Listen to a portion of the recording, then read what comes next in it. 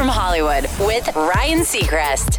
Former New England Patriot and Arizona Wildcat Rob Gronkowski was one of the most popular NFL players before retiring in August, primarily for two reasons.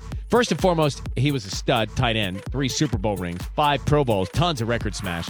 But second, the guy knows how to party and not let it get in the way of his performance. So it shouldn't come as too much as a surprise that Rob will become the first NFL star to get his own music festival.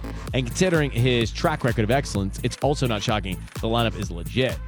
Gronk Beach goes down February 1st on Miami Beach on the eve of Super Bowl 54 featuring Diplo, Cascade, Rick Ross, Flo Rida, and more.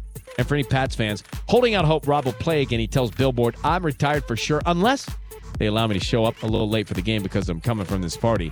Details on Gronk Beach at onairwithryan.com. That's direct from Hollywood.